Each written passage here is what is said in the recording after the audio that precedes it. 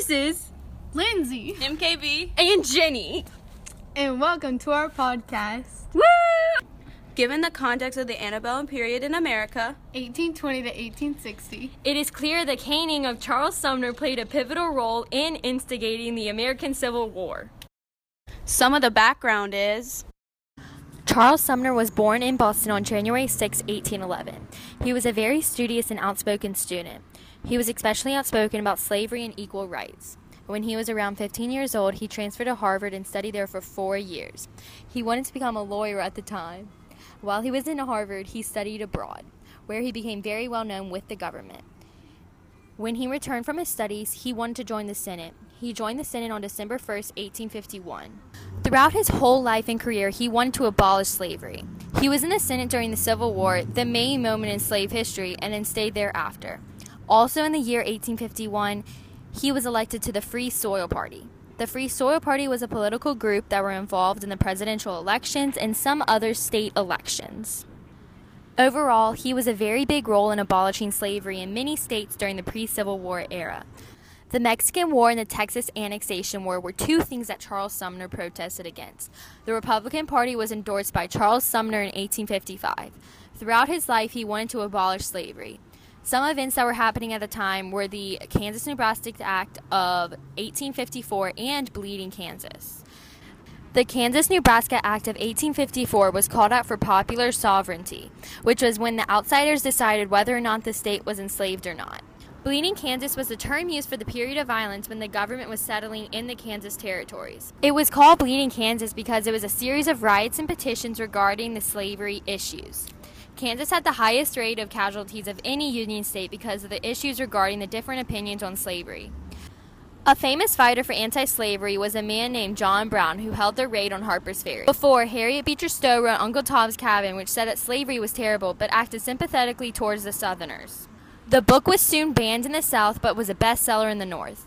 There were many riots that consisted of numerous violent acts, like attacks and stealing of land and property. All of these events led up to the Civil War because it heightened the North and South's emotion between each other. And now to Lindsay about the actual attack. As said earlier, Charles Sumner was very anti-slavery. So when he got word that Kansas had declared themselves as pro-slavery, Sumner immediately began creating his speech, Crime Against Kansas. He was a part of the Senate during the time he gave his multi-hour, 2-day speech about slavery and the horribleness of it. During the course of his speech, he encouraged Kansas to stop slavery and become a free state. He talked about the Kansas-Nebraska Act, which stated that any settlers in the Kansas-Nebraska territories were allowed to declare themselves free or not free within their boundaries. Sumner condemned this act and the freedom it gave people in this area. He said that it gave the pro-slavery people of these regions unfair rights, which would only do cruel things to the slaves. He also stated that it was a corrupt thing that was being done to the nation. Sumner also informed people that this act would only bring upon violence and fighting to the people and the nation. After his long speech, many people had their own commentaries and critics. Stephen Douglas, a fellow politician from Illinois, warned Sumner that if he continued to talk like that, he was going to get himself killed. Another listener, Louise Cass, told Sumner it was very un-American of him to talk like that. His speech soon spread around the country, so many states also had their own opinions. For example, South Carolina and its people believed that Sumner had taken it way too far. A few days later, after his speech on May 22, 1865, Sumner was working quietly and minding his own business in his office when Preston Brooks, a fellow politician and a member of the House of Representatives, came into his office. Preston hit Charles Sumner on the head with his cane multiple times. The attack lasted around a minute and Sumner was defenseless throughout the whole attack. People from the North were enraged by the attack, while those from the South praised Preston for his acts.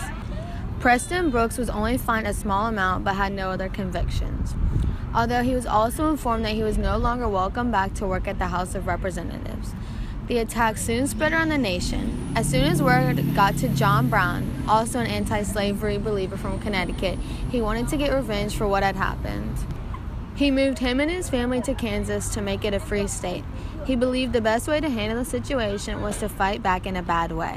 So he killed 5 pro-slavery Kansas settlers in a violent way. People soon began to hear about what had happened. The people from the South were horrified when they heard the news. They started to believe that they were sharing a country with horrible people who believed that violence was the answer to the problems. Overall, this one incident, the caning of Charles Sumner, led to many other riots and bad situations that eventually prompted to the Civil War. Now Mary is going to talk about everybody's reactions to the attack. Brooks was really mad because Sumner made a speech on attacking slavery and people of the South. Brooks only got a small fine but was convicted. The aftermath was more significant than the actual attack. Southerners were also happy for Brooks and sent him many new canes. Andrew Butler says it caused the Civil War. He also said that it showed how deep and angry they had become. Charles Sumner was also assassinated at the time of Abraham Lincoln. Charles Sumner wanted to free slaves, grant them civil rights, and enlist them in the Union Army. He also wanted Abraham Lincoln to help him with trying to make those three things happen. Charles Sumner also wanted to strengthen the Confederate States' conditions. They were getting pretty bad. He wanted to fight for black slaves to have civil rights, and he saw the opportunity during the Reconstruction. He wanted to work on the black civil rights from the South to the North. It was worse in the South because there were more slaves in the South than in the North. Getting rid of all discriminatory laws was what Charles Sumner wanted. He wanted the federal legislation to repeal them. He worked on the right up until his death. Charles Sumner wanted all black males to be granted suffrage in 1865. Sumner wanted control over the United States foreign policy in 1861 through 1871. The length of the Civil War was blamed on Great Britain in Sumner's mind. Another thing that was in Sumner's mind was he thought Britain had favored the Confederacy. In 1870, Grant's treaty annex to the Dominican Republic was not supported by Charles Sumner. Charles Sumner was really devoted to getting rid of slavery. He wanted it so badly. He tried to get rid of it for as long as he could, but could never get it to fully go away. The more Sumner fought with his words, the more results he saw. His words were very powerful and effective.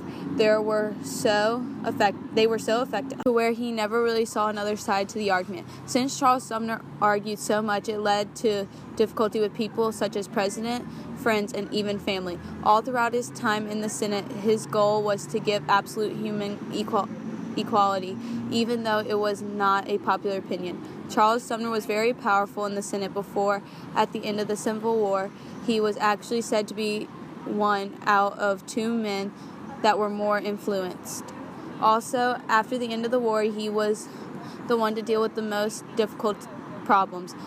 He later became more kind towards those in the South because people were suffering. Overall, he was one of the men that helped shape our country and what it is today.